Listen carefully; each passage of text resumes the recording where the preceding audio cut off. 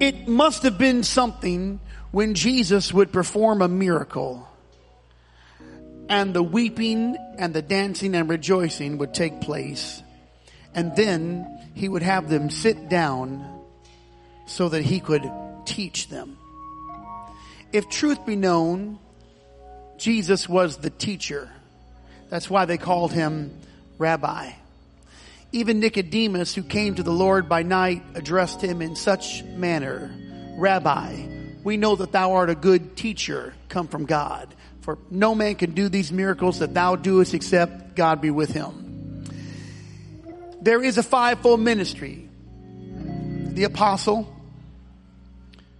the prophet, the evangelist, the pastor, and the teacher. They are given to the body for the operation of this body, the body of Jesus Christ. And they are given so that we can be healthy, to learn and to know. The Lord spoke to me several months ago about awareness. The Bible says in the book of Chronicles, that the sons of Issachar, one of the tribes of Israel, they had a unique quality about them. It wasn't that they were warriors, though they were, or that they were skilled craftsmen, though many of them were. But the Bible says their unique quality was this: they understood the times they were in, and they understood what they ought to do. Now, I don't want to rehearse the precarious times with you today, although they need to be stated, and they will be in short order. But I want us to be awake. Let me just tell you about this church. I can't speak for any other church. We are not woke, but we have to be awake.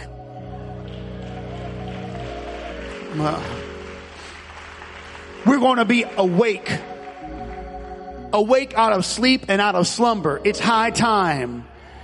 We've got to work the works of him while it is day. The night cometh when no man can work. Amen. And today we have the teacher has come. I've asked him to come because as we were in fellowship, the Lord revealed something to him and through him. I want your eyes to be open. I want us to be aware. I want us to know the times that we're living in. It's high time to awake. Listen, ladies and gentlemen, this is not if there was ever a time for you to kind of live half-heartedly, this is not the time. That time was a couple years back. If there was ever a time for you to kind of, cruise in and out, that time is gone. Now is the time. And we have got to understand the times that we're in and what we ought to do. Amen. I want you to stand to your feet and welcome Brother Galen Walters to this platform. With all the New Life family, welcome him. He's coming to teach today. I love you.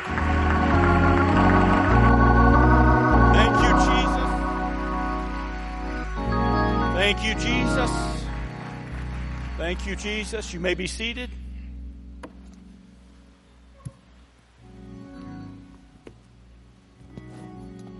My, what a church. My Lord. If I lived close enough, I would drive. I do live close enough to fly, and it's tempting.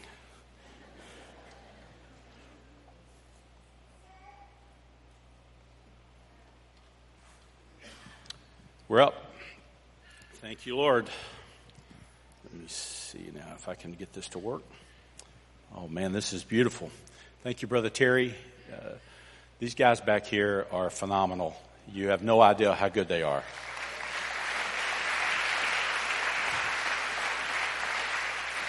And you cannot have an idea how nerve-wracking it is to go somewhere and know that you've got to deal with technology.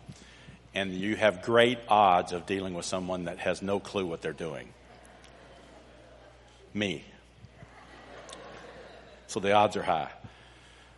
Wow, I could go to I could make it to heaven from here, Brother Harpole. This is an amazing church. We were here in October for just one service and had some fellowship together, and we ended up sharing some of this material, and I don't even know how we got on it, but the Lord has kind of worked my motor over the last few years, to say the least. And so I am honored to be here today. I honor the Harpoles and this wonderful work. I was able last night to meet with the leadership team, some folks on leadership, and I've never in my life been talking about leadership and had the Holy Ghost hit me. But last night it happened. And then, that's amazing, yes. But this morning at 2:30, I'm over in your family apartment, and I was awakened abruptly, and I told Brother Harpole this earlier, and I wasn't going to say it, but I'm going to say it. I was awakened, and you know when you get awakened in the middle of the night, you either are groggy and you think you've gotten too hot or something like that, or you just get startled awake. I was startled awake. And I thought, is it somebody here? Is there something here? And I laid there for a second, and I started to pray. And when I opened my mouth to pray, there was nothing but tongues.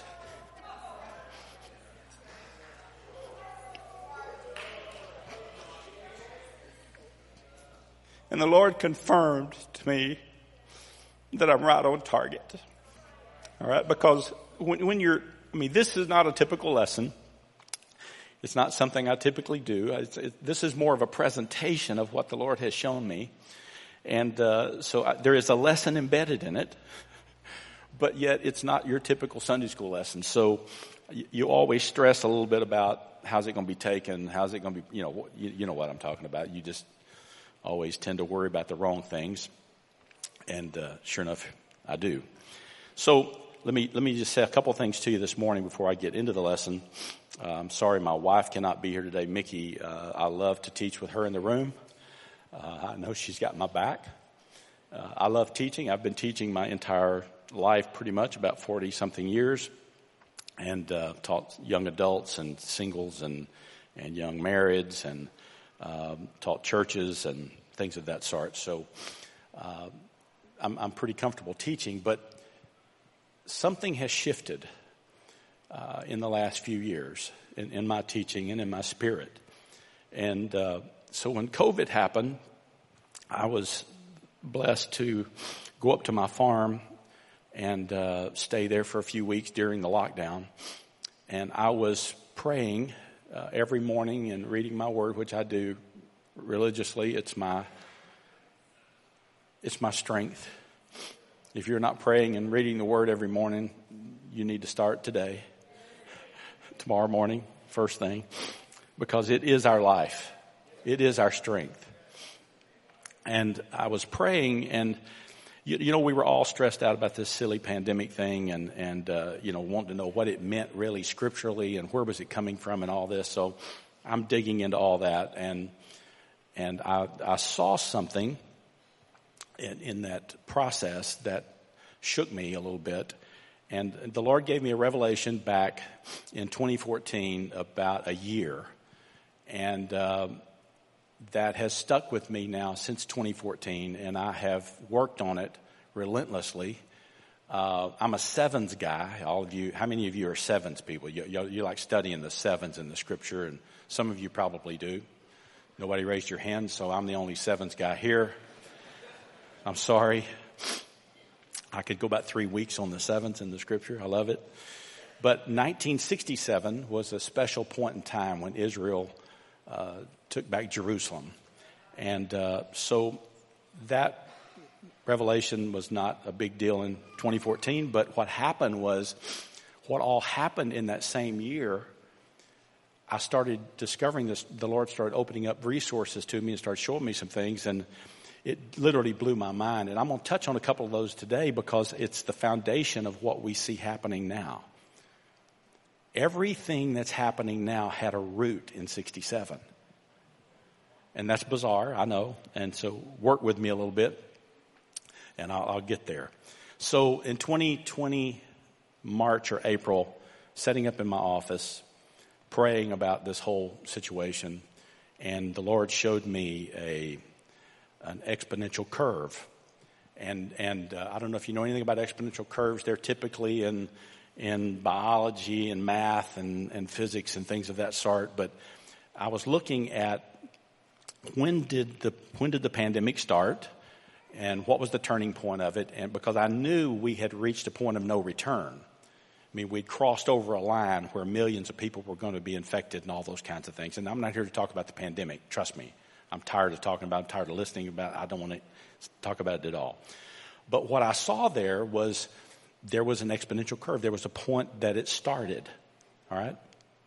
And lo and behold, it was in 1967, and I'll show you that in just a second. But as I dealt with that, I looked back at this 1967 thing and saw an exponential curve there. That there was exponential technological and geographic or geopolitical change that happened in 67 that's happening still today. And there was exponential moral decay that started in 67, and it's at a fevered pitch right now. I mean, we're losing our way. And it's bleeding into the church. Okay? Maybe not this one. But it's bleeding into me. And it's bleeding into you as an individual. We don't even realize the forces that are against us. So these 6 winds that I'm talking about today, or 6 forces, however you want to look at them, it's fine. But I want to touch on 67 for a second. In 1967 was the microwave, the ATM machine, the computer mouse, the handheld computer, DRAM memory, floppy disk, Moore's Law, talking about replication of transistor memory every year. It's still happening, by the way. Object-oriented programming, first all-transistor televisions, packet transfers for data, personal computer, the A300 Airbus, the 737-100 Boeing aircraft. Both of those were the first mass transit airlines. They both happened in 67. And by the way, the Concorde supersonic aircraft was in 67. The ARPANET, which was the introduction of the internet, was in 67. The satellite transmission, the first satellite transmission of color television was in 67 with the Beatles. The first heart transplant, the first man-made DNA, the first man-made virus, SARS, was created in the laboratory in 67. And the first cryogenically preserved human. Look at social change. First homosexual documentary made public with Mike Wallace. UK legalizes homosexuality. British Parliament decriminalizes it. Denmark legalizes pornography for the first time in history in 67. California passes the no-fault divorce law with Ronald Reagan. Summer of Love in Los Angeles, and I could go on and on and on about that one topic. I am condensing today in 2 slides what I normally teach for 3 weeks. So you're just having to get the salt here. Defiance mindset set in. Sexuality open in public was in 67. Sex and violence in movies advanced to a rapid rate. Bonnie and Clyde and The Graduate. Bonnie and Clyde was the first bisexual scene ever in history on film. It was the first up close blood packets ever to be used where murder was shown up close. I mean, the violence that it introduced into American film is unprecedented. The Graduate was the first married woman having sex with a young man. You hear what I'm telling you? Satan was loosed in 67 and poured this mess out on this country and on the world. And we're living with the results of all this right now. We're dealing with it right now. Abortion was legalized in California and Colorado. The abortion pill passes in Britain, British Parliament. 6 degrees of separation was discovered. Now, why is that even important? All social media today is founded on the 6 degrees of separation. That is the principle behind social media. 1967. Digest that. The Detroit riots, 43 dead. First mass shooting was in December of 66. Right before 67 started, and the Church of Satan was formed in 66, right before 67. Imagine all the horror of our moral decline that we have experienced in the last 30, 40 years. And imagine that it all happened in 1 year. It all started in 1 year. Imagine all the technological advances I talked about, the microwave, all these things that we just take for granted today. And every one of them started in 67. Something happened. Something happened in 67. We have no idea what it is. I'm not here to tell you what it was. I'm just putting a thought in your mind that something massive happened when Israel took over Jerusalem. Think about that. Jerusalem will be trodden down by the Gentiles until the Jews take it back over. And that happened in 67. Geopolitical changes. Israel takes back Jerusalem in the 6-Day War, which is a phenomenal story. If you have never studied the 6-Day War, go spend some time with it. Blow your mind. Miracle after miracle after miracle. Defeating the Arab world that surrounded them in miraculous victory. The IMF creates a special drawing rights or SDR baskets for nations that are struggling. They're using them today. They were developed in 67, not used for a long time, and suddenly they're used. The gold standard for the U.S. dollar was eliminated, and the Palestinian Liberation Organization was founded. Phenomenal, isn't it? That's a lot that happened in 1 year. Go look at all other years. I've looked at the rest of them. I looked at 66, I looked at 68, then I looked at 65, and I looked at 69. I just kept saying, what am I seeing here? But the Lord just kept opening up stuff in 67 for me to see, and I didn't know what it was about until March of 2020. I started writing a book on 67 called The Beginning of the End. I read in Daniel talking about the time of the end, and I thought that has to be the beginning of the time of the end. That has to be it. So I was off on a tangent on all that stuff, and I get to March of 2020, and I see that the SARS virus was created in a laboratory in 67. And then I knew I was onto something. It was crazy. And by the way, there are 7 SARS viruses. That's enough of that. So today there are 6 winds blowing against the church. And how I got here, I need to tell you how I got here. I was up in the office, a friend of mine during March, we'd just had the lockdown started, and he said, I've got a book you have to read. And it was called The End of Power by Moises Naim, or Naim, N-A-I-M.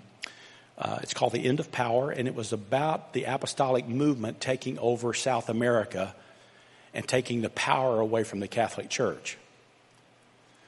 That people could go to the Lord directly took the power from the Catholic Church. And then it goes through governments, and it goes through currencies, and it just keeps talking on and on. But he said there were three principles, or 3 forces, he called them, that were driving everything in the world today. One of them was more, M-O-R-E, more, just an age of abundance. The other one was mentality. We don't think the same. And the third one was more, mentality, and mobility. Mobility, the ability to move around. And the Lord, I'm telling you, when I read this book, and I was reading it at a rapid rate, trying to absorb it, I read it 3 times in several weeks there, just literally trying to get my head around the impact on the church, because the Lord struck me that these were forces that we're dealing with in the church. And are we prepared to deal with them? I want to look at, let me look at Luke. Let me show you something real quick. Luke 10. Let me read this. Luke 10, 17 through 19. And the 70 returned again with joy, saying, Lord, even the devils are subject unto us through thy name. And he said unto them, I beheld Satan as lightning fall from heaven. Behold, I give unto you power to tread on serpents and scorpions, and over all the power of the enemy, and nothing shall by any means hurt you. What I love about this scripture is that first power there is exousia, or exousia, however you want to say that. And the second one is dynamis, or dunamis. So that first power, we have power to tread on scorpions and serpents. That's not a snake. That's an imitation snake that Satan uses. It's the wiles of Satan. It's his ways. But that word power, that exousia there, is dominion and authority. We don't realize what we have. Think about that. He gives us exousia over serpents and scorpions. The scorpions are a wound. The scorpion bites with his tail. I mean, he stings with his tail. He puts a penetration into the skin. The scorpion is a wound. The serpent is mental.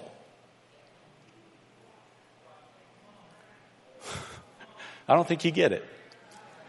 We have power over that. He gave us dominion and authority over the mental battle that we're in with Satan and over the wounds that he inflicts upon us.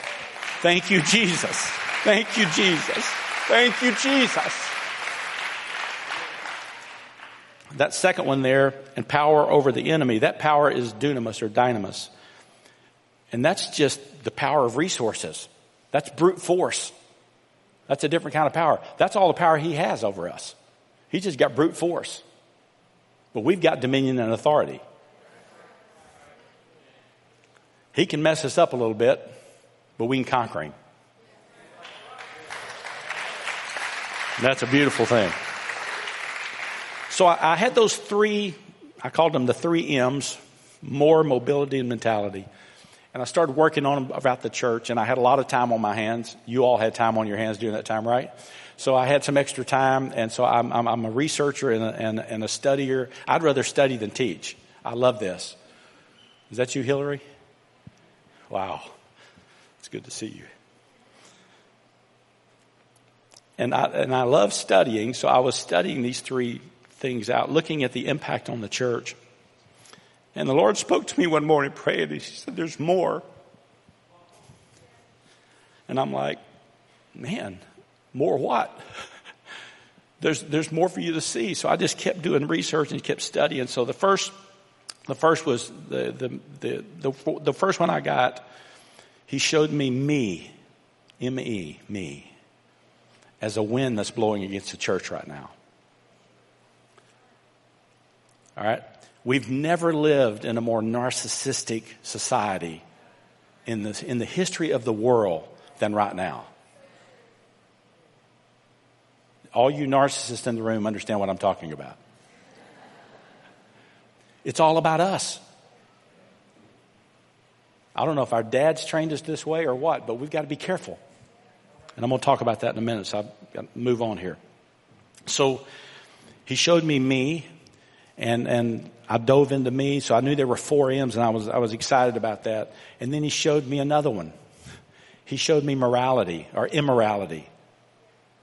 And I started looking at that because it was so rooted in 67, and I was so familiar with it, and I was dealing with it, and it just kept percolating in my spirit. And the more I prayed about it, the more it became real.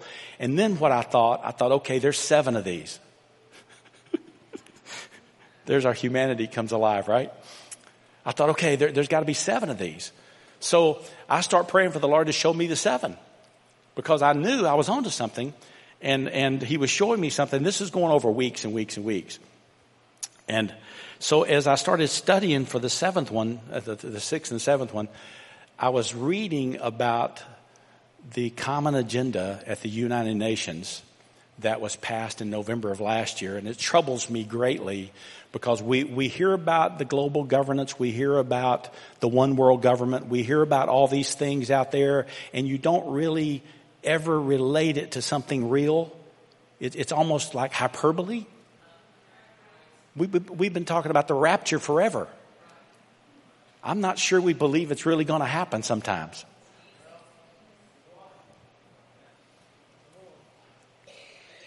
I don't want it to be hyperbole. I know it's going to happen, so I've got to be preparing. And our churches need to be preparing people to teach Bible studies and to assimilate people into the harvest here. We've got to be ready for what the Lord's doing in this hour. If we don't prepare, He's not going to fill.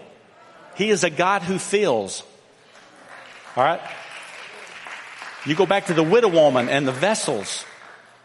And she told her sons, the prophet told her to get the vessels and start filling them up with oil. And the more vessels you can get, the more. And if you read those scriptures closely there, that last vessel, when she said, son, get me another vessel. And he said, Mom, there are no other vessels. That's it. We've gotten everything we can get. And it says, and the oil stopped flowing. Think about that. No vessels, no oil. We're the vessels. It's up to us to make ourselves available to be used. The Lord called me to surrender 10 years ago. I'm 53 years old. I've sung I Surrender All my entire life. How many of you sung that song, I Surrender All? Well, let me tell you a secret. Surrendering and singing that song are two vastly different experiences.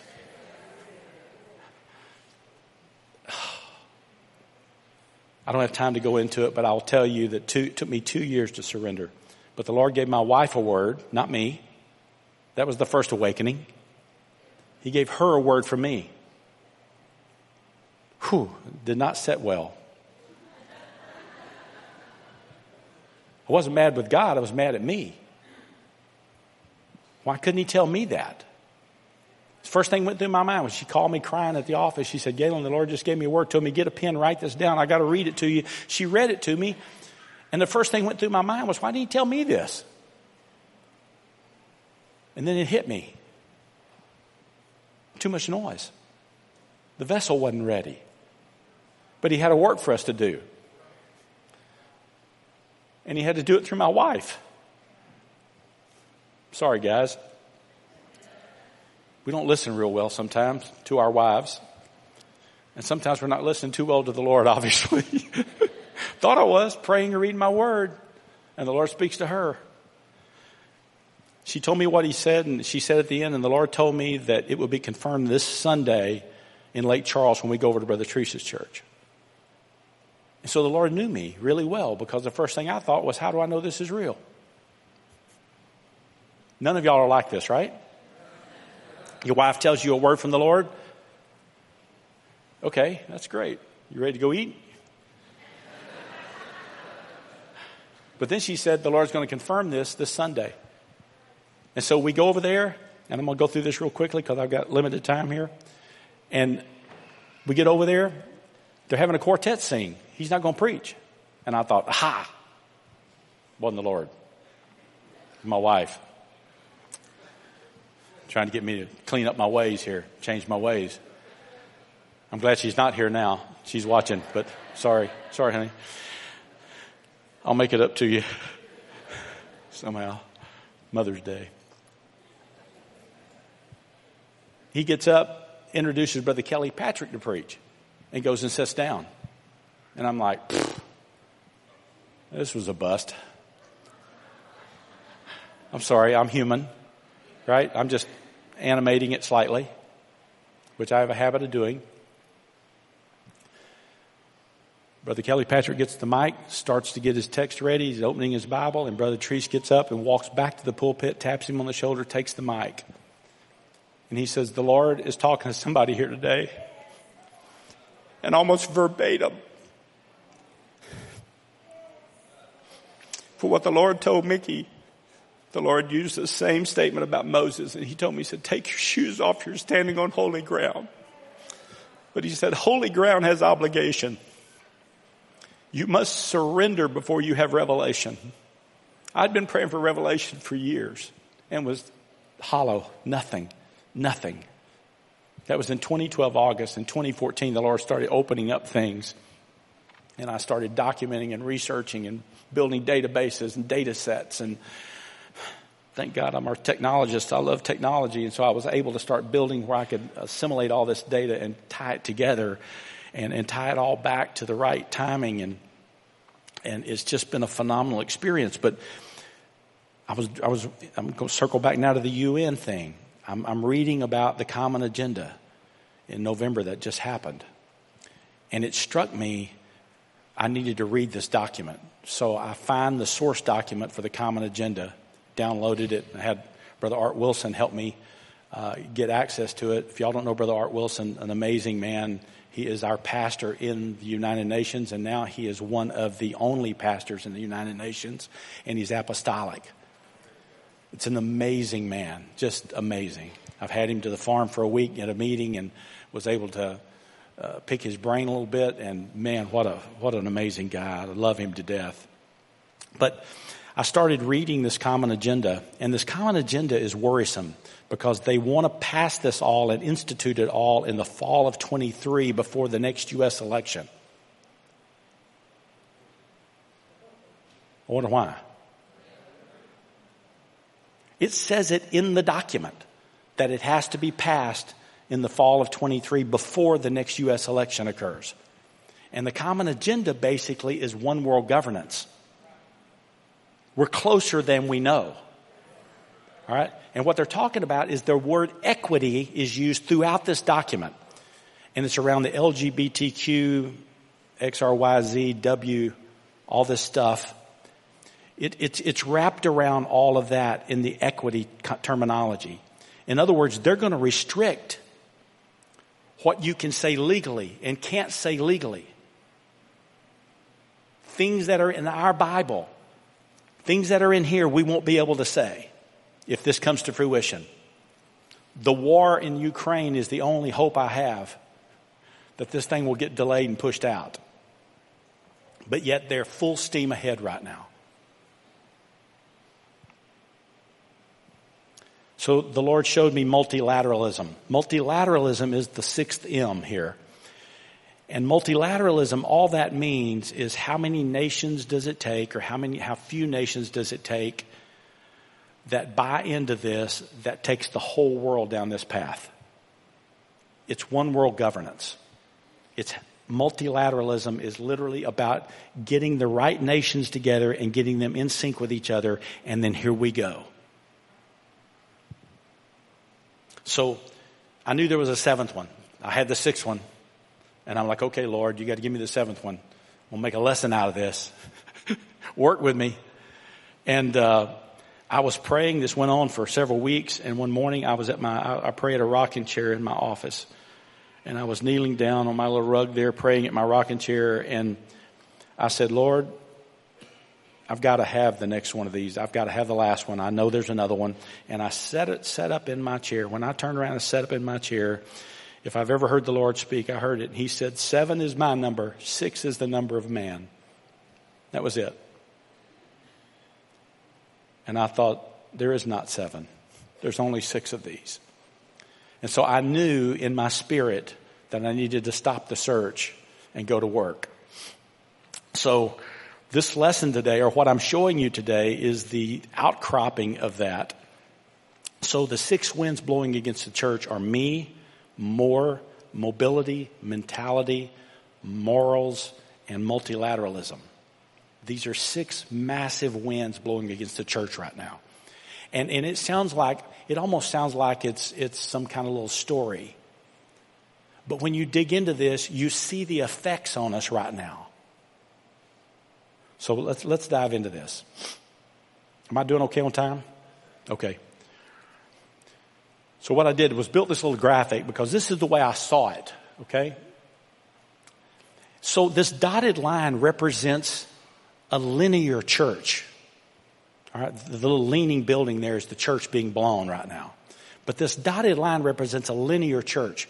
We are a linear church in an exponential world. We have never seen the exponential like we're seeing it right now in human history. There's books being written on it right now. The speed at which, do you feel the thing? Do you feel what I'm talking about? Do you feel like everything's running at a very high speed right now? And do you feel like it's overlaid? Used to one event happened, then another event happened, then another event happened, then another event. Now it seems like there's an event, and in the middle of it there's another one, and then another one, and this thing is just cascading out of control. That's the definition of exponential. There's an inflection point. It starts slow. It can go years before we get to a turning point. Then there's a turning point when another event happens that's major. Think of pregnancy. There's an inflection point. Then there's a turning point when you start having those minor contractions. And there's a point of no return when the baby's born. That's an exponential experience. Why do you think the scripture refers back to birth pangs? He knew it was something we could relate to. There's been an inflection point. We're in the turning point, and we're headed to the point of no return right now. And so I've done the research, and I don't have time. I can show you this. I don't have time today. I've done the research to show you that every single one of these 6 curves are truly exponential curves, and all 6 of them have their root in 67. Okay? So this Out of these winds that are blowing on this church today, and this is my church, this is our church, out of this has to come growth. Out of this has to come an awareness of where we are in this moment. Out of this has to come you engaging in kingdom work yourself. Not as a corporate body necessarily, but as an individual. Do you hear me?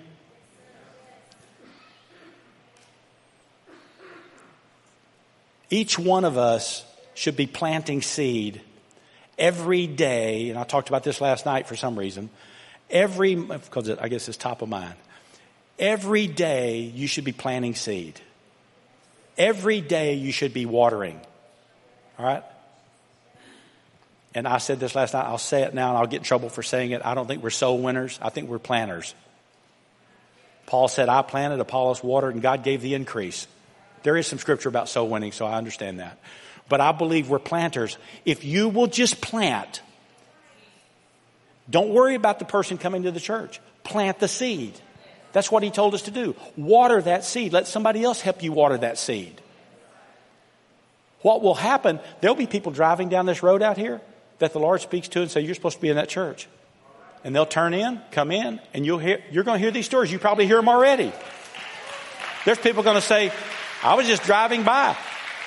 I was praying in my kitchen, and the Lord told me that I'm supposed to find this church. I looked online, found this church, and here I am. I don't know what I'm doing here. You know why? You're planting. You're watering. And guess what? God's giving the increase. You're not going to be able to house all these people. You're going to have to do this. You're going to have multiple works come out of here. You're going to have those little black things are houses. Those little things are churches. And those little other things are Bible studies being taught everywhere. These winds should not destroy us. These winds should not take us down. These winds should propagate us into action and being engaged in the kingdom.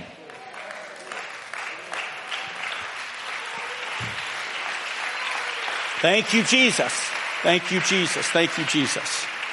So I'm going to dive into each one of these very briefly. I'm just touching the tip of the iceberg here. I've got enough notes that I could go for days on every one of these, which I don't know why I do this, but I just drive myself crazy.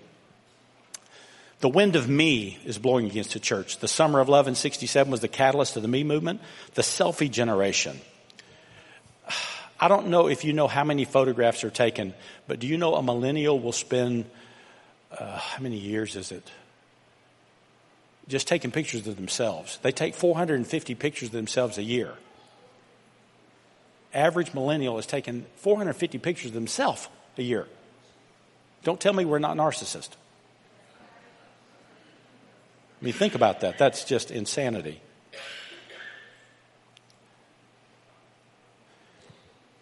There's an obsession with self. And what you'll hear, and I hear it all the time.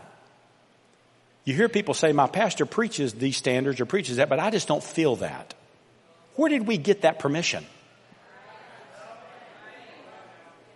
Who gave you the permission to feel differently than the Word? That's not coming from God. You didn't hear from Him. You're hearing from some other source.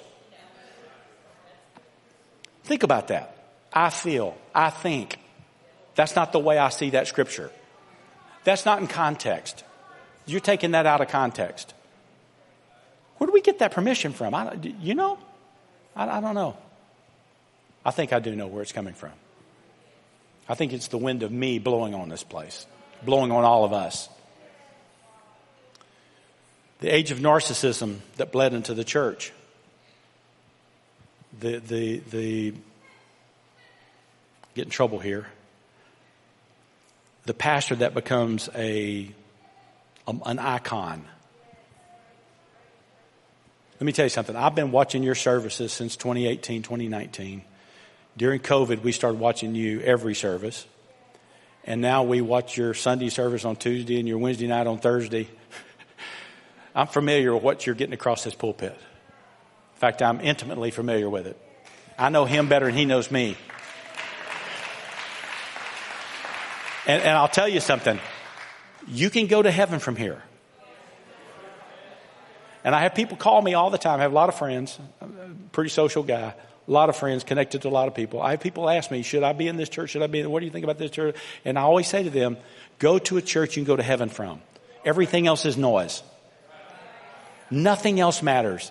The programs don't matter. The pews don't matter. The colors don't matter. The music doesn't matter. What matters is can you go to heaven from here? We're going to spend eternity somewhere. This matters. This is vital. And what you're getting across this pulpit from this pastor and from the other guys that teach up here, and I love the Shocks. I'm very close to the Shocks. The Shocks and I have been working together for the last 5 years. Kingdom Leader Lab and the ISCAR Project. And very honored to work with him. And I love Brother Shock and Sister Melanie to death. They're wonderful people. And honored to be with them a lot. But I'm honored also to get to hear them teach across this pulpit. I love that. And she, the other night, I don't know if you heard that Wednesday night thing she taught. Oh, my Lord. And your brother Scott, actually, the next time he taught, he felt like a wounded warrior having to teach after her. And I would have too. I'm glad I had some space there. I'm glad Brother Scott taught and then I get to teach. That's makes me feel a little bit better than her. The brand call you. I'll show you something in just a second. The spirit of Laodicea is the people have the power. All right? We got to be careful, church. We got to be careful what we're feeling and what we're thinking and how wise we think we are. And we better put that wisdom back in this book. Look at this. In 97, the brand called you. In 2005, the brand called you. In 2015, the brand of you. Time Magazine, 2013, me generation. I mean, this is not something that's just suddenly happened. This has been brewing for a long time. This started in 67 with a summer of love, where we abandoned all morals and everything we ever knew to be civil. And we opened up sex to the world, and we opened up drug use to the world, and we started smoking pot, and all this stuff started happening in 67. And it was because they didn't care what you thought. It was about what I want. That's the genesis of the spirit.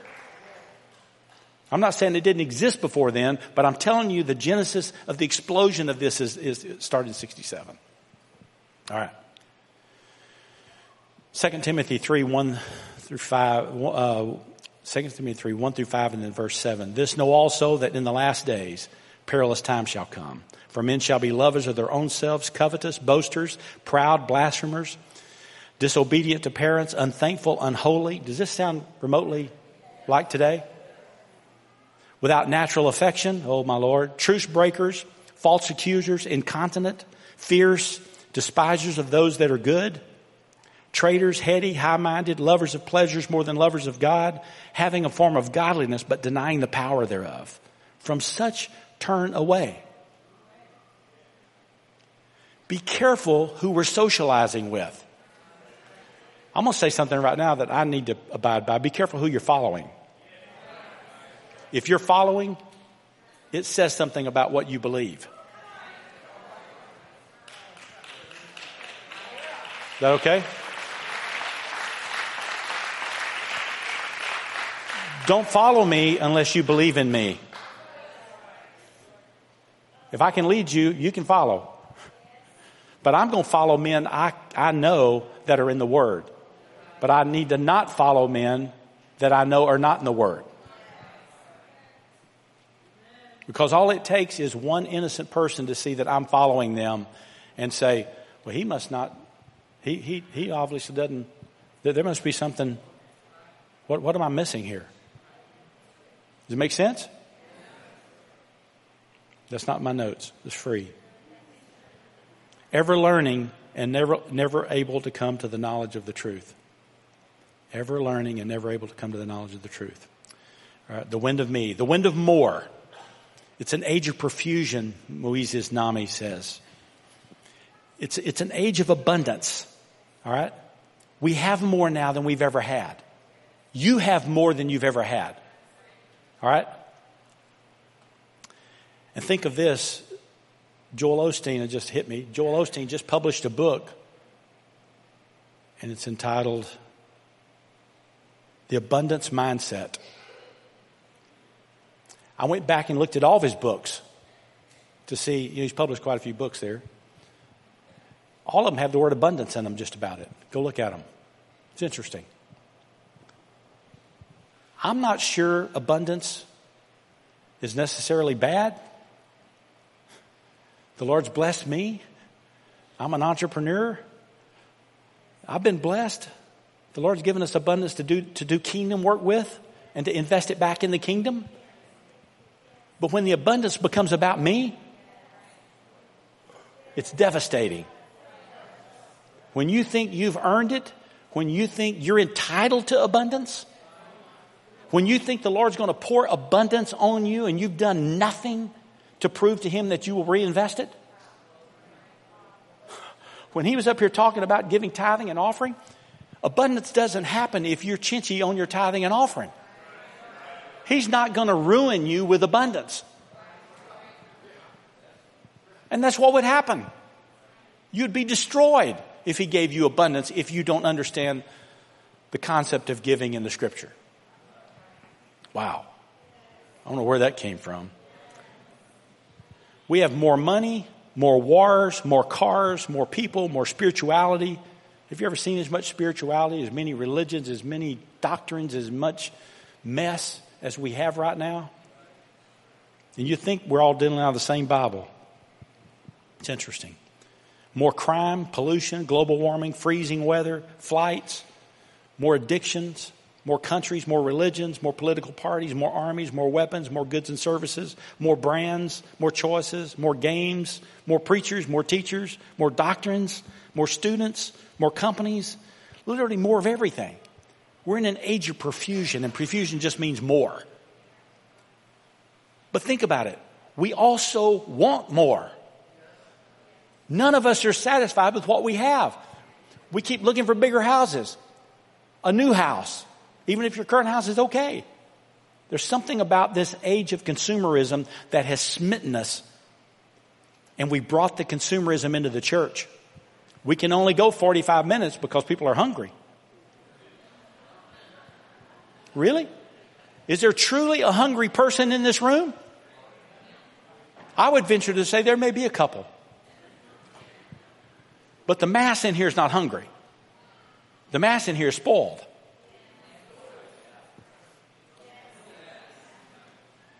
I'm starving right now. I didn't eat this morning. I don't eat before I teach. But I feel it right now. But the reality is, I'm not hungry.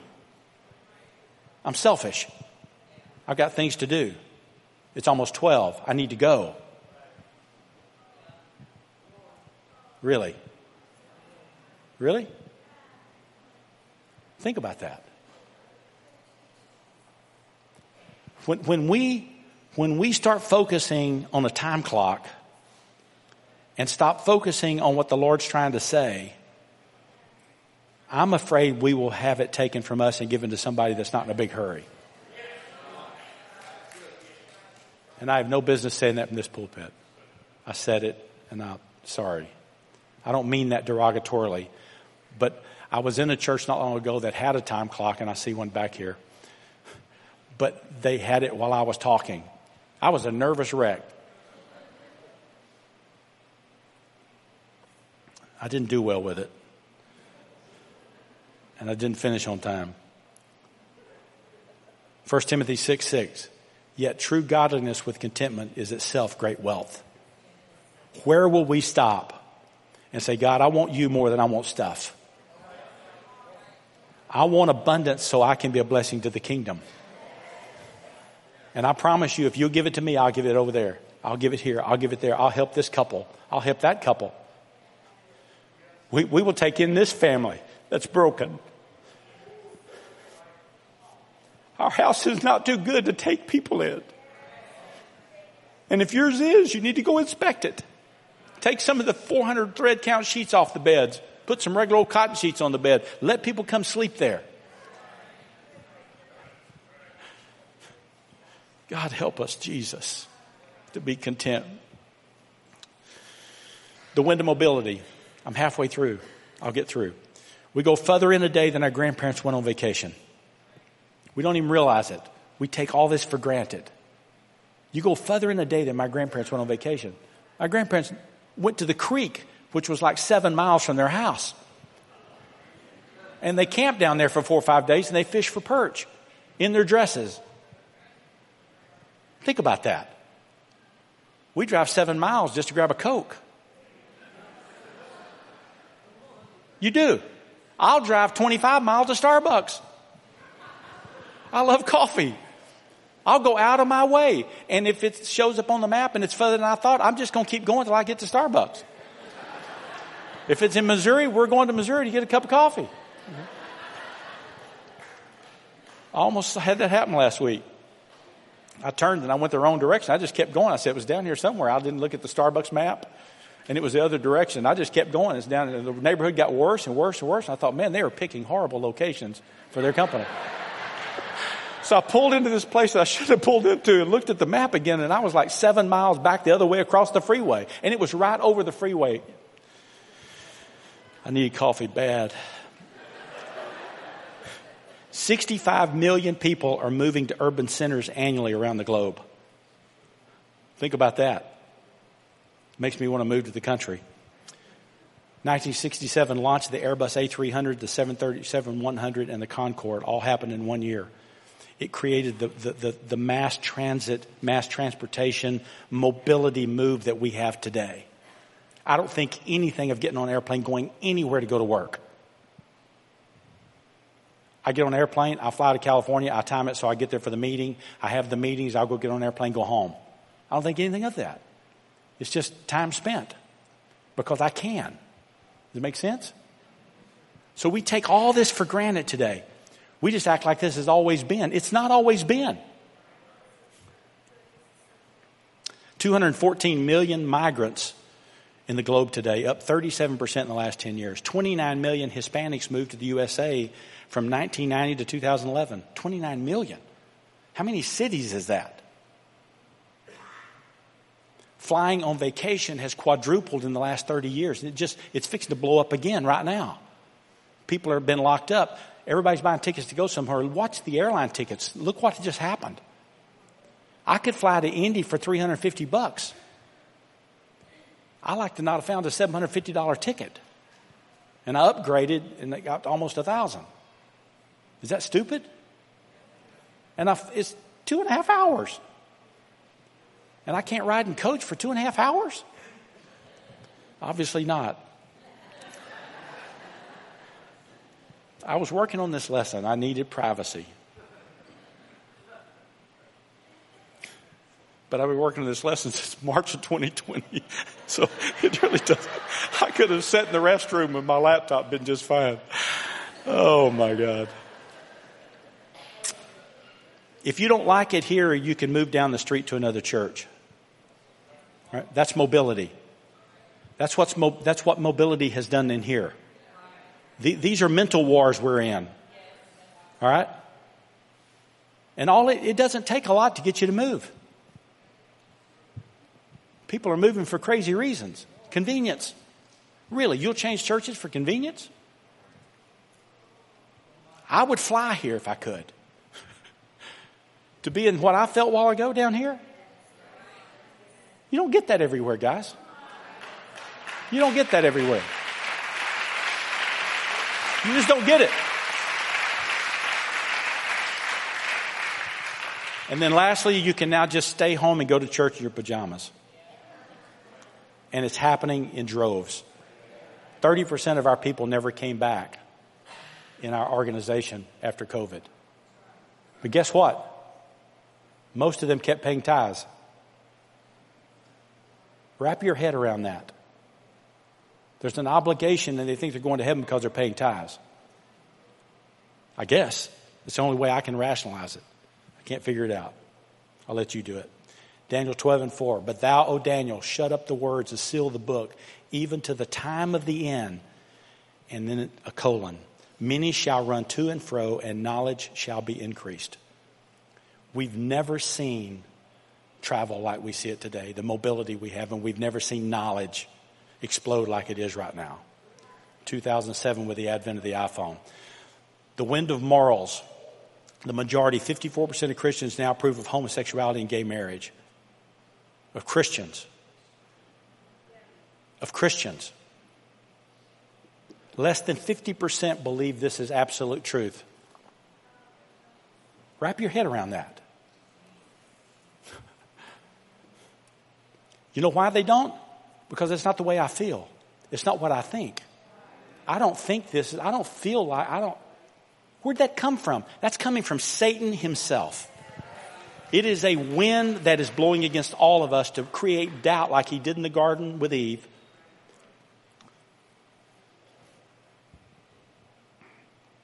Over 60% of Protestants and Jews favor abortion. 79% of Jews favor abortion. I don't understand it. 40 million Americans visit internet pornography sites now regularly, affecting families horribly. Ashley Madison, this is a website for married couples to hook up with other people. 65 million Americans have memberships on Ashley Madison. What in the world has happened? Their slogan, life is short, have an affair. And I hope nobody ever goes and searches URLs. I went and looked at it.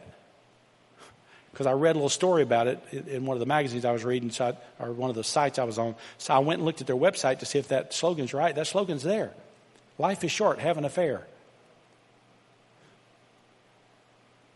The morality of our world has gone into the toilet. And I'll show you something in just a second. Pew, direct link between church attendance, religious beliefs, and moral decay. 24% attend church every week of Americans. 29% never attend. Less than 47% report belonging to a church.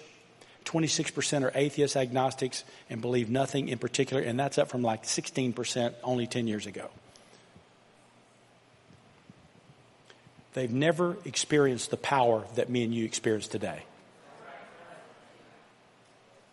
Don't tell me people are not hungry. Only 24% attend church every week.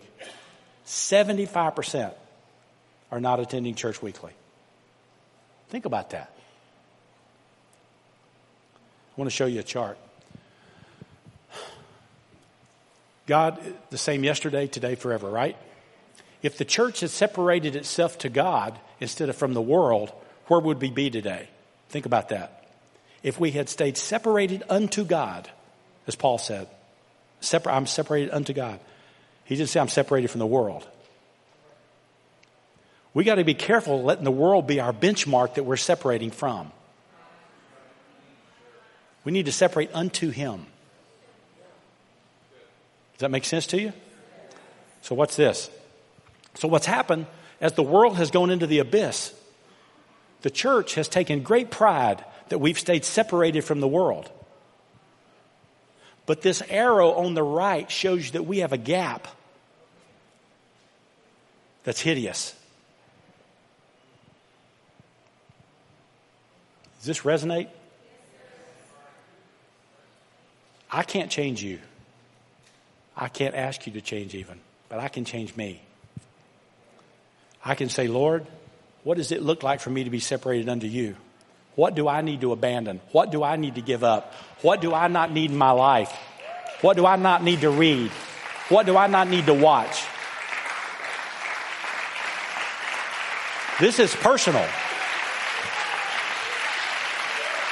Hallelujah. Hallelujah.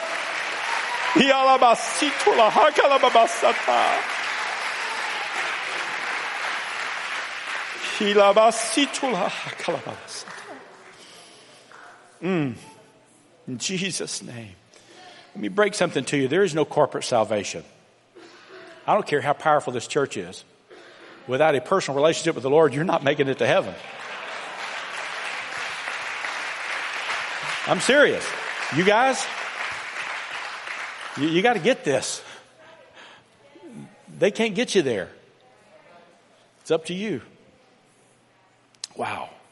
1 Corinthians 6 And 9, know ye not that the unrighteous shall not inherit the kingdom of God? Be not deceived, neither fornicators, nor idolaters, nor adulterers, nor effeminate, nor abusers of themselves with mankind, nor thieves, nor covetous, nor drunkards, nor revilers, nor extortioners, I'm sorry, this is like 14-point type, shall inherit the kingdom of God. And such were some of you, but ye are washed, ye are sanctified, you're justified in the name of the Lord Jesus by the Spirit of our God. Wow. I got to finish. The wind of mentality is blowing against the church. We don't see the world we don't see the world the way our parents saw it. You don't think like your parents. You guys, you don't think like your parents now. I sure don't think like my parents. My parents went through the Depression. It scarred them. I was raised to go out there, boy, and make some money. Get out there, you can do it. If they can do it, you can do it. They put their pants on just like you put your pants. You get out there and do it. Somebody tells you can't do it, you prove to them you can. That was my daddy. We were just told we could do it. And I did it. I didn't finish school. But I did it anyway.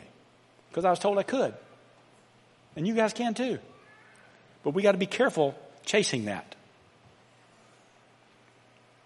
But our mentality has changed. That's where all this doubt's coming from. That's where all the questions are coming from. That's where all this I think, I feel stuff's coming from. Our mentality has changed. We've been influenced by the world. We're influenced by other doctrines. Not this one. We have access to more data than any time in human history in your pocket. The phone is possibly the most fascinating computer that's ever been created. The smartphone that we carry around called an iPhone. And this iPhone 13 is off the charts. And I hear the 14 may have satellite communication in it where you can buy the service to connect to a satellite with that phone. That will be transformative again. I mean, these crazy things are nuts. The reality is you're only a click away from immorality. One click. And you know where they're at. They're there. We used to preach against television. Why? It was something we could control. We said we don't have televisions in our homes. Nobody will say you shouldn't have a pocket phone. You shouldn't have this thing in your pocket. Right? Because it's the way we communicate. This thing is deadly.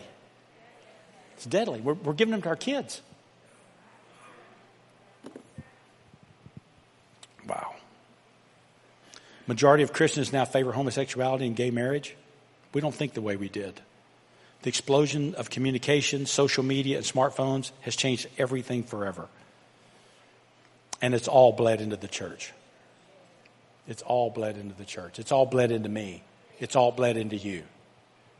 We're all affected by this. 2 Timothy 3:7, ever learning and never able to come to the knowledge of the truth. It's troubling scripture. And the last one, 6 winds of multilateralism. We're closer than we think to one world governance. The Great Reset, the World Economic Forum, is pushing every day. The UN's Common Agenda happening in 23, a world of equity. Chinese president just made a public statement that no matter what's going on in Ukraine, multilateralism has to happen. We can't stop it. And the more restrictions they are, he says, in the flow of the river, the more stones we throw in the river to slow this down, the more rapid the water is going to become. We can't stop multilateralism. They're hell-bent to get to a one-world government. And it's not our government, by the way. The United States is now not at the front. We're further back in the line now. And I hate to say that. That hurts my heart. The impact on the church will be severe in due course. Revelation 13:3-8. And the beast was allowed to wage war against the God's holy people and to conquer them. And he was given authority to rule over every tribe and people and language and nation. And all the people who belong to this world worshiped the beast. We've got to be careful, church. The spiritual antidotes. The antidote to me is him and others. If you're dealing with anxiety, find somebody to pour yourself into. Find a person to help. In the midst of your anxiety, say, I need to help you. What can I do to help you? Pour yourself into somebody else. You'll find out your anxiety fades. Since we've gotten focused on ourselves, anxiety is overwhelming, and it's hitting the church like a sledgehammer right now. We have more people on anti-anxiety drugs than we even know. I taught a lesson called What? Me Worry? To our church 10 years ago, and I had a line of people when I got through teaching coming up saying, I'm on antidepressants, I'm on anti-anxiety drugs. What do I do? How do I do this? What needs to happen? What do I do to change this? I'm sorry, I wake up at 4 o'clock every morning stressed out and having panic attacks. That's not in here. It's because we're so focused on us and not on others. They said people that commit suicide are the most selfish people in the world. Nothing else matters except them. And all they can see is that they can't make it better. We've got to be careful. The spirit of me has bled into us in a drastic way. Put yourself into Him, make Him first, and then deal with others. The antidote to more is less. See what you can do without. Start purging. Start get rid of some things. The antidote to mentality is contentment. The antidote to mobility is to stand still. These are scriptural. The antidote to immorality or morals is godliness. Get in the Word. See what it says. Live that. You'll be fine. Multilateralism, the straight gate and the narrow way. So what do? We shift from being focused on me to being about Him and others. We shift from consuming to creating. What does that mean? Stop coming in here as a consumer just to be preached to. Start creating an atmosphere when you get here. Start praying before you get here. Start praying in the prayer rooms. Think about that. We were just talking about, I went to a church in California, and for 30 minutes before the church starts, if you walk in there a visit, you know what's going on. The whole church is praying in the same. People are walking around, they're shouting, and I walked in and thought I was late for church. So I'm over in the corner on my cell phone thinking, how did I miss this? I mean, they've already had church starting here. No, church didn't start for another 15 minutes. They were praying in the sanctuary. And guess what happened when church started? They had an explosion, a literal explosion. It was amazing. I'm afraid we're getting too structured and too programmatized because we're now public. And it's scary. It's very scary. Shift from just going to church to being the church.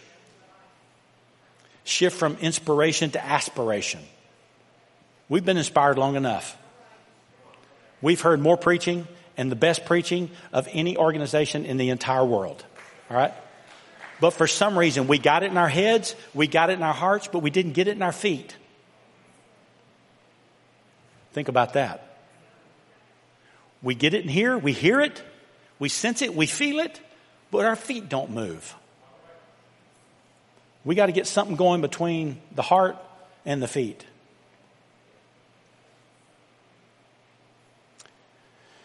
Be intentional about being in the 20% and engaged in the kingdom.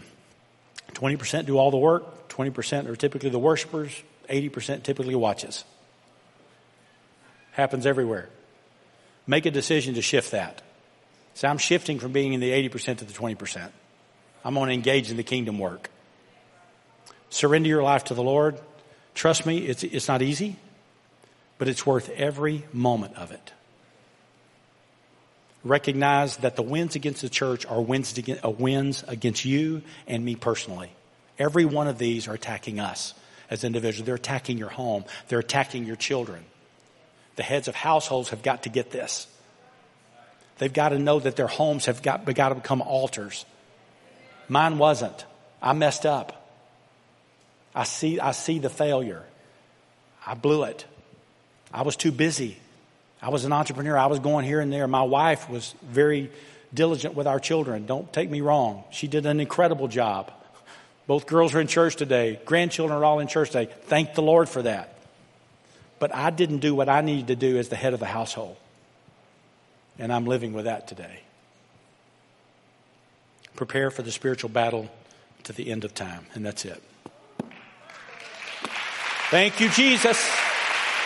Thank you, Jesus. Thank you very much. Come on, let's give God praise right now in this house. We thank you, Lord. We are going to be aware Because you're coming back very soon, Lord Jesus. Hallelujah, hallelujah. Just lift up your hands right now and close your eyes. In the name of Jesus, I pray. Lord, we are going to prepare ourselves, Lord. We will not be ignorant of the times that we live in. And we are going to prepare our hearts, Lord. And we're going to awake out of the sleep and slumber. And we're going to prepare our lives, Lord. And from this moment, Lord, we're going to study to show ourselves approved unto God. We're going to prepare our homes and our hearts. In the name of Jesus, we pray. Hallelujah, Jesus. Confess something to God right now. You need to confess something to God. Lord, I've gotten caught somehow. I'm not aware. I'm not paying attention, Lord. I've got to change something in my life. I feel like the Lord is speaking to you today, all of us, to change our homes. Please change your homes. I think the Lord is asking you to change your way. Keep your eyes closed and just do a little self-inspection. What do I need to change, Lord? This is not a game we can play with. The end of time is right upon us. Something's blowing against your life and this house, trying to inhibit what we need to do, but we've got to overcome. We can overcome. Jesus' name. In Jesus' name.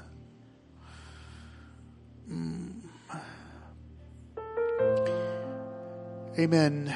Everyone said amen. I really do feel like something's going to happen in someone's life. I don't know who it's going to be. I hope it would be everybody. I'll hold out hope that it'll be everybody. Make the determination. Make the determination. Something has just shifted in my life. I want to know, has something shifted in your life? Did you feel like even one thing it got you? It said, yeah, I've got to, there it is right there. I've got to make a desperate change. Amen. Amen.